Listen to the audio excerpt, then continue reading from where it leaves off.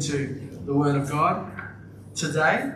And I know it's not Pastor Gary. I know I'm sort of the bottom of the barrel and you've got to put up with me again. Is that all right? No. It's terrible, isn't it? Should we just end now and have coffee? No. I'm joking.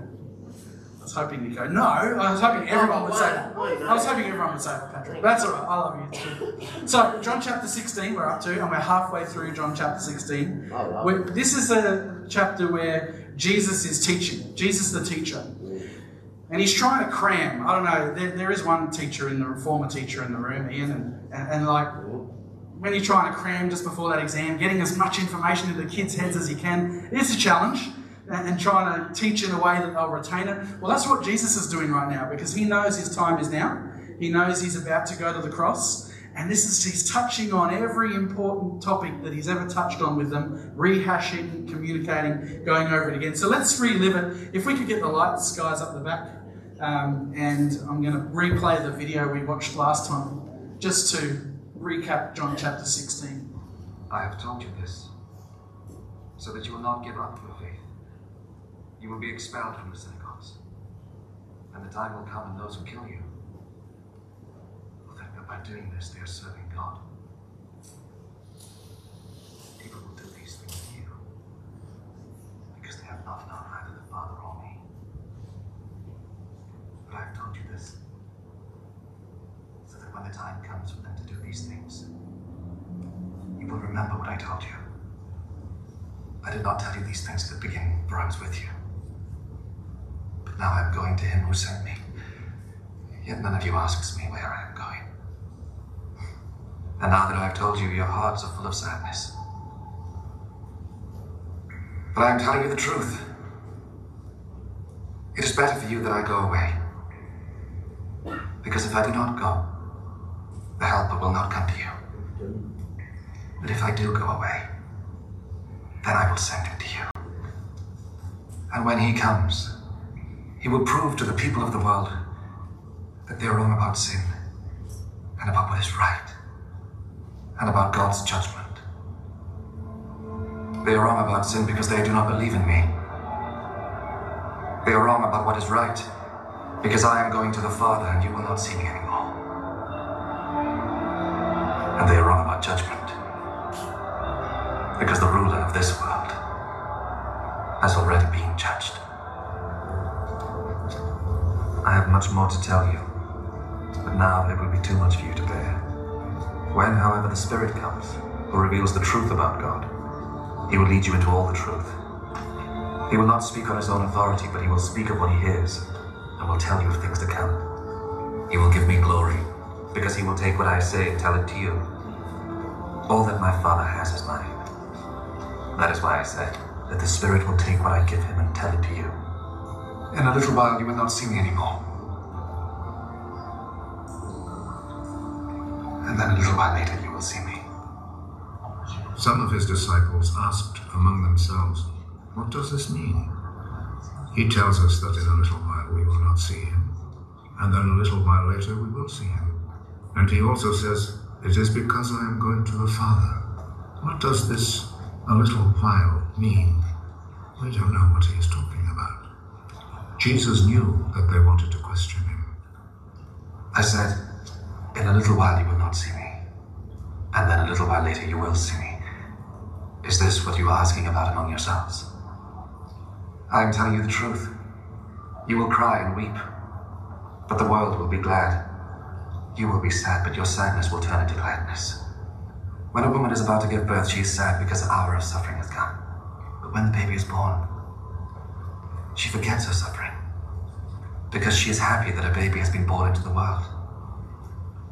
That is how it is with you. Now you are sad, but I will see you again, and your hearts will be filled with gladness, the kind of gladness that no one can take away from you. When that day comes, you will not ask me for anything. I am telling you the truth. The Father will give you whatever you ask of him in my name. Until now, you have not asked for anything in my name. Ask and you will receive, so that your happiness may be complete.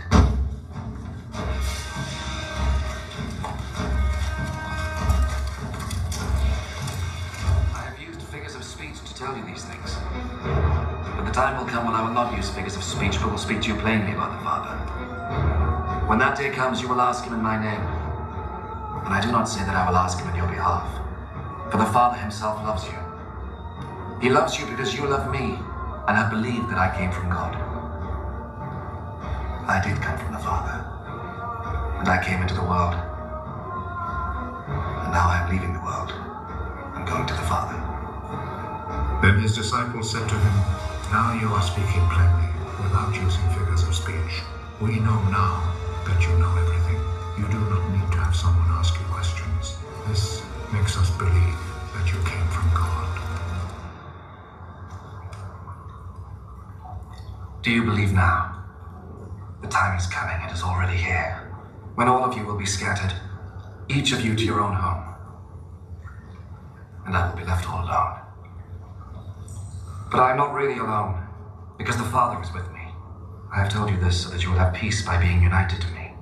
The world will make you suffer, but be brave. I have defeated the world.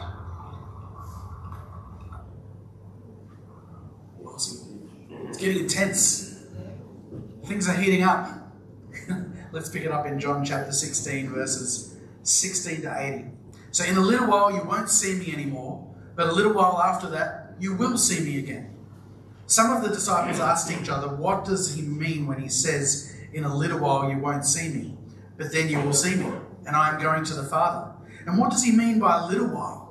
We don't understand." It's like when you're in the car and you've got kids and they ask, "Are we there yet?" Just a little further. What does that mean? Is that like another 4 hours, another 2 hours, another day, 5 minutes? That's what it's like. So Jesus is talking about taking a short leave of absence. He's been working pretty hard, I think, the last 3 years, so he's earned 3 days of reprieve. Not that it's really a reprieve, he's going down to conquer sin and death, so that's quite a big effort. But the Holy Spirit was about to come. But first Jesus had to die and rise again. And this news was not something that the disciples could easily process in their minds. They were having trouble understanding at the time. Although Jesus had raised people like Lazarus and raised him from the dead, and the disciples had seen that, no one had ever risen anyone like themselves by their own power. That's a first. And so they talked among themselves and they're trying to figure out, what is this Jesus talking about right now? We are confused. You know, it's true that the Counselor, the blessed Spirit of truth, will be sent to the disciples, but first, the cross has to happen. It's true that the disciples will learn to serve as witnesses in a hostile world, just like we are today. But first, the cross has to happen. They will, of course, enter into deep spiritual intimacy with the Lord when Jesus dies, because he makes a way for that intimate personal relationship between us and God. But first, you got it, the cross has to happen. More revelation will be given by the coming of the Holy Spirit, but first, the cross. And so it is the cross that is just pivotal to our faith, because without the work at the cross, that finished work, all of those things I just mentioned don't unfold. Jesus had to go to the cross for you and for me, for us to be able to live the life that we live today. Chapter 16, verse 19 to 20 says this. Jesus has realised they wanted to ask him about it, so he said, "Are you asking yourselves what I meant?" It's like a parent, again, doing a lot of parent examples, but you can often tell when your kids are, and you know what they're talking about, and so you go to them and talk about the issue. So, are you asking yourselves what I meant? I said, in a little while you won't see me, but a little while after that you will see me again. I tell you the truth, you will weep and mourn over what is going to happen to me, but the world will rejoice. You will grieve, but your grief will suddenly turn to wonderful joy. What Jesus is saying is that grieving isn't forever. You know, if you've lost a loved one, no one can tell you how long you're allowed to grieve for. Can I be clear about that? If you lost someone 10 years ago and you're still grieving, we're here for you. We love you. But grieving doesn't have to be forever. And you know what? When we die and go to eternity in heaven, there's no more weeping. There's no more sorrow, there's no more mourning, because we'll be glorified bodies, praise the Lord, no more sweat patches, and we'll be in heaven, celebrating all that Jesus has done during our life here. And then what he does for eternity. We'll just be worshipping him. Worthy is the Lord. We'll be singing that. Who likes that song? We'll be singing that song forever. How good's that? So grieving isn't forever. There will come a time when grieving will cease. See, nothing escaped Jesus. He knew his disciples wanted to question him, but they were probably afraid or embarrassed to. And they didn't have a giving box where you can put your questions, like what I said before. So he voiced their question, but he didn't answer it directly. And I alluded to this earlier because I knew this was coming when we were praying. But he voiced their question, but he didn't answer it directly. Instead, he talked about the emotions that they would experience after his death and that they would mourn his death, while unbelievers would rejoice that Jesus was no longer around to challenge them. See, the disciples' grief wouldn't last forever. It would turn to joy. 3 days later, we know what happens. And when they understood when Jesus died and when they saw him alive again, they would be full of joy. But I love it how God ministers to their need, not their question. So they were asking certain questions, but God knew what they needed, and that's what he provided.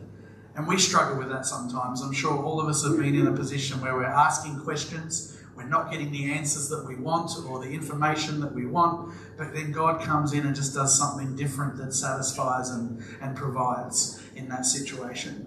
See, Jesus replies to their need rather than to their question. Their question is phrased in terms of understanding what Jesus had said, but Jesus discerns that their deepest concern is his departure, that he's about to leave. And not actually the question, but the emotions behind the question. See, they're upset, they're confused, but above all, they are still ill-prepared for the acute grief that will be theirs. And so that's why Jesus spoke to that for a moment, you're going to be sad, but joy is coming. Let's keep going. Verse 21 to 22. It will be like a woman suffering the pains of labour. Oh man, we will never understand. Let's keep going. When her child is born, her anguish gives way to joy because she has brought a new baby into the world. So you have sorrow now, but I will see you again. Then you will rejoice, and no one can rob you of that joy. It's all about the birth pangs. Talk to Franny. She's probably the most recent that I know that's given birth. And she can fill you in on that another time. I think I've told you this story, but when Anita gave birth to our first child, Melody, she's our worshipping baby. So she came out with her arm up like this. Yeah. And the umbilical cord was wrapped around her neck, and the arm was in between. So that prevented her from being strangled on the way out. Sorry, Melody, to embarrass you. It's all good. So she's our worshipping baby because she came out with her armour. But how many of you know that have given birth and understand this, that that's painful to come out that way? Oh, yes. And so Anita endured 3rd-degree tearing, needed a blood transfusion. She lost a heap of blood. She may as well have had a cesarean because that's pretty much the tear, and then you can't do anything for, 3 months, whatever it is, 12 weeks. You're not supposed to lift anything other than the baby and stuff. So, but she went through all of that, and I saw the pain and anguish. And then I saw the change and the shift once Melody was born and alive and all was well. It was like, I don't know, maybe adrenaline kicks in again. I'm not the female that's done it. But it's like all of a sudden everything's fine. Give me the baby, everything's good. And she was very pale because she lost a lot of blood, but the pain just stopped. And I wanted to call, Anita wanted to call Melody Abigail. And Abigail, I don't know, everyone's going to throw stuff at me now, but I just thought, that's an old school name. It's just a bit old, I don't know. Abigail, it didn't sit with me. And so before Melody was born, I said to her, I think she should be called Melody. We're a musical family, and that's a perfect name for her. Or if it's a boy, it was going to be Jazz, maybe. Jazz, Melody. But Melody was a girl, so Melody. And but once I'd seen Anita go through all of that, I was like, you can call her whatever you like. I'll do anything for you for the rest of your life. because I'm just standing here trying not to pass out, because what I just saw was amazing, and you went through that, and you can call her whatever you like, and she called her Melody.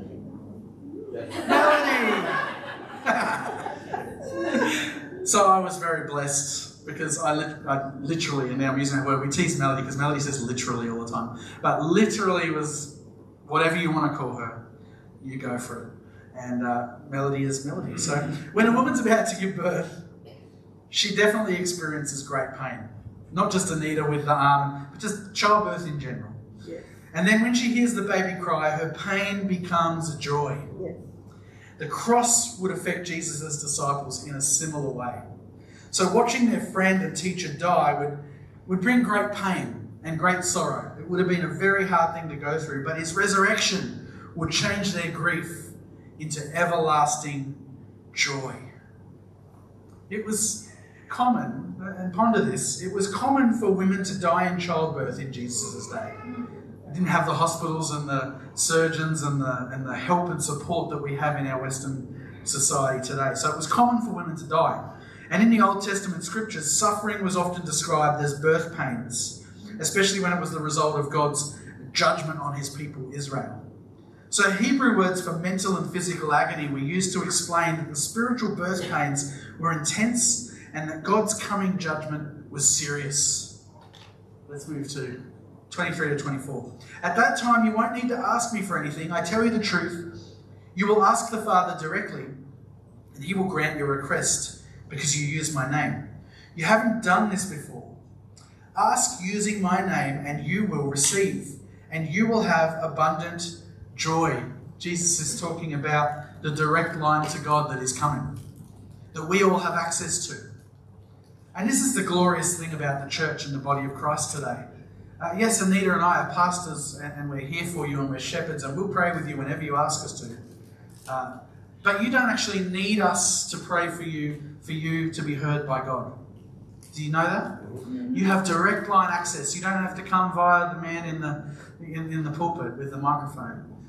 You can actually pray to your Heavenly Father, and he hears your prayers, and he honours that. And so it's important to understand that you have a direct line to God. You know, after Jesus' resurrection, the disciples would have answers to all their questions about Jesus' leaving. You know, his death would make sense, and then they could go directly to God in prayer and ask him for anything in Jesus' name. And they wouldn't need a human priest or a go-between to ask God for favour. You know, to ask in Jesus' name, this is important, it doesn't mean bringing a shopping list of requests and expecting home delivery of everything. It's not like Uber Eats, I'm sorry. We don't have that here, but grocery delivery. You know, it's not like the list of Woolies and it comes. That's it. Menulog Macca's delivery. Yeah, that's it. But it does mean this. It means asking for the things that Jesus desires, like more people believing in him, like a Christ-like character. Asking for these things in Jesus' name. Not only will God answer requests like that, he'll also give great joy when the answers are received. I mean, most of us hopefully have experienced praying for someone who doesn't know Jesus, seeing them get to the point where they accept Jesus, and you can't replicate that joy that you feel. It's like, yes, you know, you've been believing for this person, maybe it's been years, and then they surrender their life to him. If you haven't experienced that, please put some priority in reaching out to someone. All of us can reach one. We've all got a neighbour, we've all got someone we connect with that we know needs Jesus, and the time is urgent. But I'm telling you, when you lead someone to the Lord, there's no greater feeling. There's no greater joy. There honestly isn't, because they've now been rescued from the pit of hell to an eternity in heaven because of a decision that you helped lead them on the road to make. And that is just so exciting to make that decision. You know, God is interested in the well-being and happiness of his people, very much so. And they'll go through trials. We all do, don't we? We all go through challenges. But when our trust is in him, he puts joy in our hearts, and it can never be removed. See, this is connected with prayer. When we pray, we're taking our eyes off of our situation and putting them onto Jesus and onto him. When we pray, we pray that our joy may be full and complete throughout this trial. That's the best way to pray. You know, although believers have a direct line to God, we don't always use it, do we? Sometimes we're quick to talk to everyone else but God about a situation or a need. We've all done it before. Sometimes we ignore him when he's the only one who can help. Sometimes we're too busy to talk to God, but he's waiting to hear from us. He's waiting patiently. Just come and talk with me, and I will bring you comfort and peace in the midst of what you're facing. So let's be a people that go to God in prayer at the top of our list, not after we've had conversations with every other person and posted it on Facebook and whatever else we do. Let's be people that go to God with all of our challenges, because he's right there and he's just waiting to talk to you. All right, let's keep going. Verse 25 to 26 says, I have spoken of these matters in figures of speech, but soon I will stop speaking figuratively and will tell you plainly all about the Father. Then you will ask in my name. I'm not saying I will ask the Father on your behalf. So the times, the situations, they are changing. That's what's happening here. See, the resurrection changed religion and history. It also changed the way Jesus would talk to his disciples. Afterward, he could talk plainly and they would understand. That's what he said was going to happen. He wouldn't have to demonstrate truth by washing feet or explaining relationships by comparing them to a vine and branches. At that time, Jesus wouldn't have to be the go-between for the disciples and God. They could talk directly to the Father. And that's what we can do today. Go direct to the source. Verse 27 and 28. For the Father himself loves you dearly because you love me and believe that I came from God. Yes, I came from the Father into the world, and now I will leave the world and return to the Father. So even though Jesus was going away, his disciples would not go unloved. You know when someone goes away and that you love dearly and you feel like that love's gone. That's what they were thinking they were going to experience. But the Father loved them because they loved Jesus and believed in him.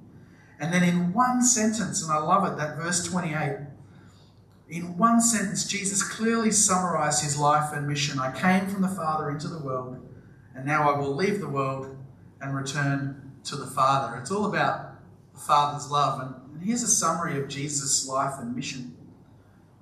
Jesus left heaven. He was born as a baby. We often talk about it at Christmas time, but it's not the only time. Jesus was born. Came from the riches of heaven, the place where we're all excited about going, he left.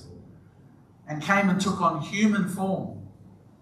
Because God's a three-part being. So before he was human form, he was with God in spiritual form. Father, Son, Holy Spirit. And he left that for us to come and outwork this plan. Philippians 2, verse 5, came forth from the Father. That's where Jesus, he left heaven. And then he became a man. He'd come into the world, the broken world that we find ourselves living in. The sin-filled world, the confused and corrupt world. He left perfection for brokenness. And then he would die for our sins. So he would actually leave the world. Again, the cross. He would die on the cross so that we could be forgiven of our sins. And then he would rise from the dead and return to the heavens. In other words, going back to the Father. I just think it's incredible that one verse in the Bible can summarize Jesus's mission and life and purpose. See, why is our love so important to God? Why does he care so much whether or not we love him?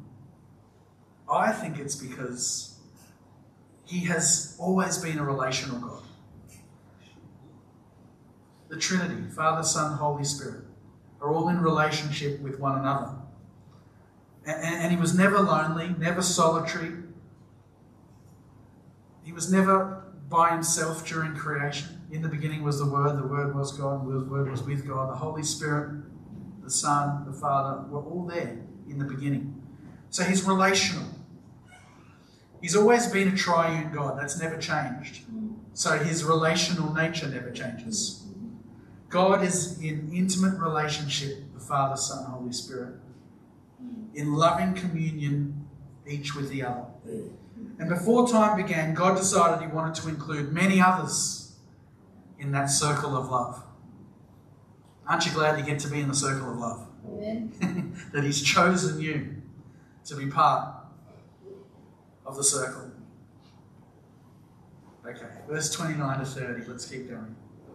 Then his disciples said, "At last you are speaking plainly and not figuratively. Now we understand that you know everything and there's no need to question you. From this we believe that you came from God." Now we get it. Who's had a light bulb moment before? Most of us have probably experienced that where maybe you're a little confused about something. Maybe it was at school and you were learning something, but then you just have this, others would say, oh, the penny dropped. And you're like, oh, it's all clear now. Or the light bulb comes. There's a light bulb moment. Well, that's what's happened here. The disciples have had a light bulb moment. It took them a while, but the disciples finally understood what Jesus had been saying, that he was going to die, rise again, and go back to heaven. And once they understood that, they didn't have to ask any more questions, at least at that time, because they were now satisfied. The light bulb switched on. Jesus' knowledge and prediction of the future persuaded them that Jesus knew everything and that Jesus was truly God. So you can almost see, I reckon, if you're in the room, the light bulb switching on. You can see it in people's eyes, can't you? Now I get it. 31 to 32. Jesus asked, "Do you finally believe?" Because he sensed the light bulb had come on. "But the time is coming, indeed it's here now, when you will be scattered, each one going to his own way, leaving me alone. Yet I am not alone, because the Father is with me." So watch out for the curveball. Once the disciples understood what was going to happen to Jesus, he threw them a curveball.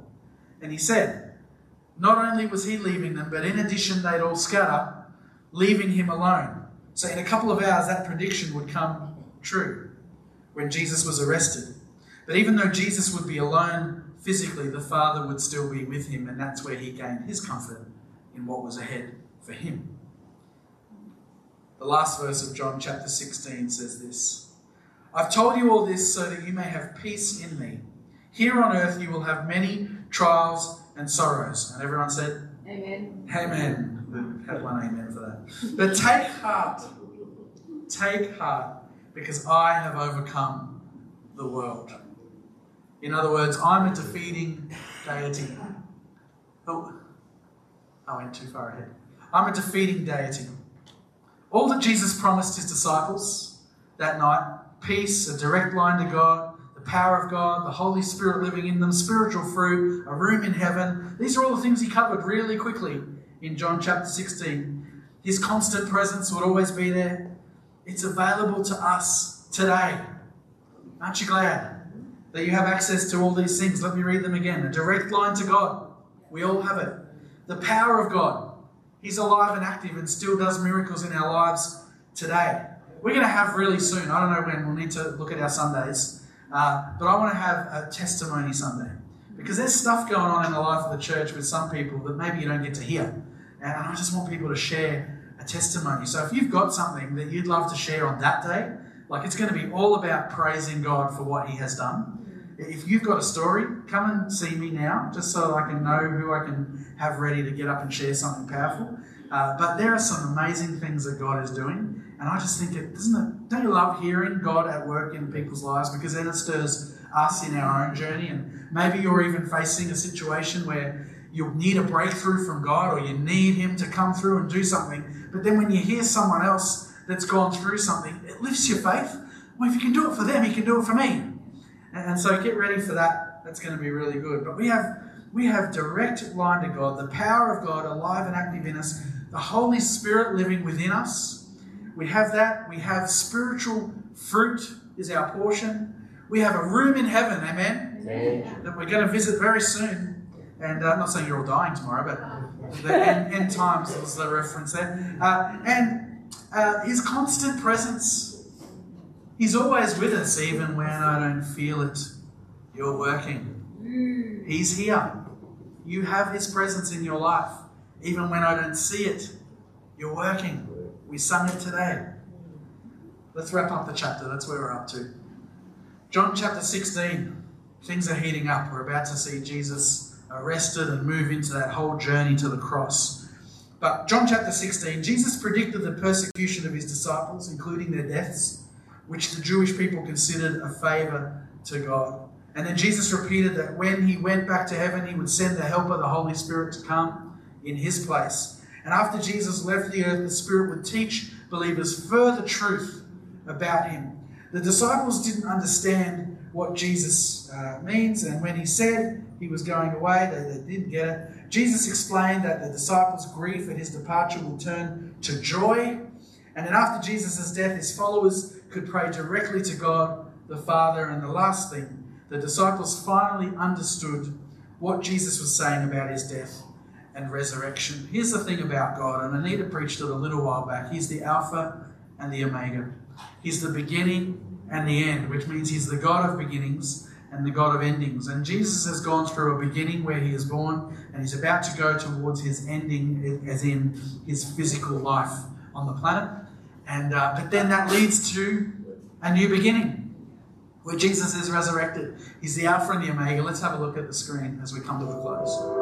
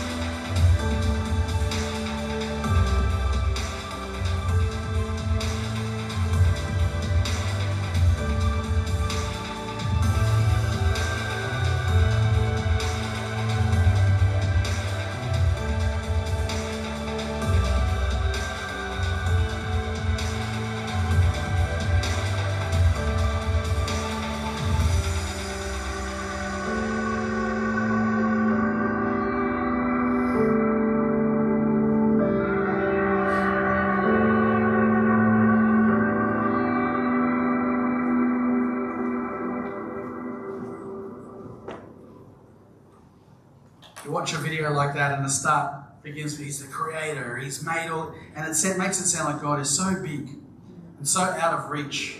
But then it says, but yet, I'm personal. I care about you. Yes, I created everything, but you are what matters to me. I feel your pain. I see your distress, and I'm here for you. And that's the beauty of our God. For every single one of us, God is there for us. And I believe people in this place today, there are people that just needed reminding that yes, He is the Alpha and the Omega, He's the beginning and the end, He's the almighty, powerful God who can do all things, and He's great and powerful and huge, but He's also personal and He cares about you. So would you bow your heads and close your eyes? We're going to close in prayer, but I just believe God's going to touch people's hearts in this moment and encourage and comfort in the midst of whatever it is that you're facing. But before we go there, Every meeting at Vineyard Christian Church, we always give people an opportunity to say yes to Jesus, to say yes to Him and accept Him. And it's so simple to do. It's about surrender. It's about acknowledging that, you know what, I've been living a life where I've been my own boss. I make the decisions. I'm in control because I'm a level head. I've got everything I need, the skills, the whatever, to cope. I can do this. But we all need a Saviour. Because the one thing that we can't do is get forgiveness of our sins, mistakes, wrongdoings, bad choices. We can't achieve that in our own strength. But Jesus can. He died on the cross so that we could have life and life more abundantly. He died so that we could be forgiven, so that the chains of condemnation would be broken in our lives, so that we could be made free. So if you're in this place or if you're online, I'd encourage you to respond. It's about a heart response. In this place, I'm going to ask you in just a moment, if you want to surrender your life to Jesus, to lift your hand. I can't see that at home, but God sees the response. And that's what it's about. It's the response of your heart. Because when you respond to accept Jesus, the condition of your heart shifts and changes.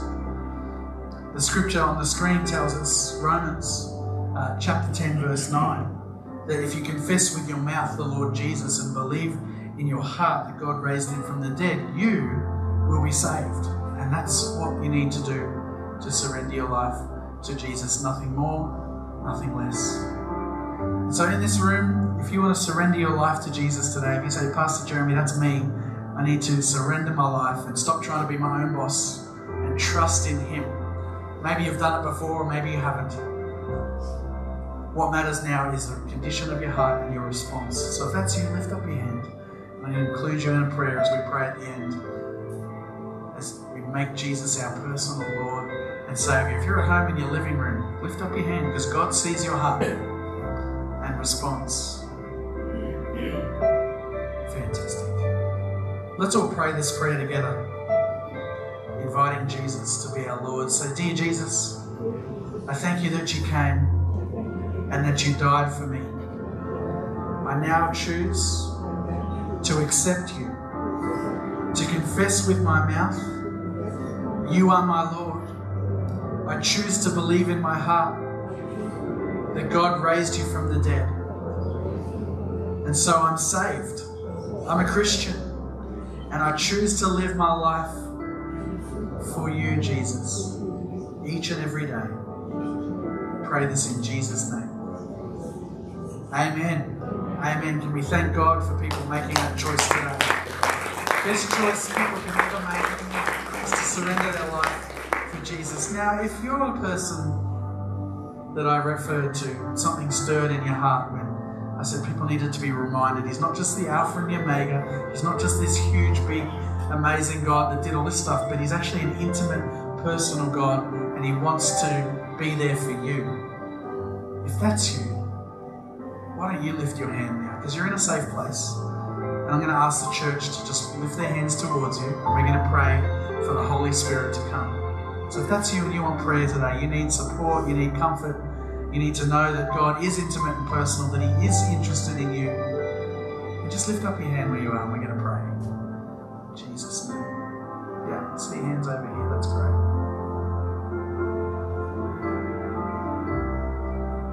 Let's reach our hands out towards Adelaide and Paris. Father God, I just thank you that they're here today, that you've made them well again. Holy Spirit, I just pray that you would touch their family. God, that you would move in their lives powerfully, and that you would remind them, God, that you are a personal God who cares not just about all of creation and all the big things, but you care about Paris, you care about Adelaide. So Holy Spirit, right now, I pray that you move in their hearts, that you touch their lives, that you bring comfort and peace, whatever it is they're facing. Lord, that you would just wrap your arms of love around them like the big daddy God you are, and minister healing to their hearts today, I pray, in Jesus' name. And for anyone else in this place that perhaps wasn't comfortable lifting their hand, I just pray, Holy Spirit, you know God, you know our hearts. You know what we need. And so I just pray, Holy Spirit, that you would come, that you would touch, that you would bless, that you would minister. Lord, you know what each person needs that's under the sound of my voice. I don't. What I do know is that you are a God that provides. And so, Holy Spirit, bring your peace and comfort to each one right now. In Jesus' name. In Jesus' name. We all said, Amen. Amen. Be blessed. May the Holy Spirit lead you and guide you.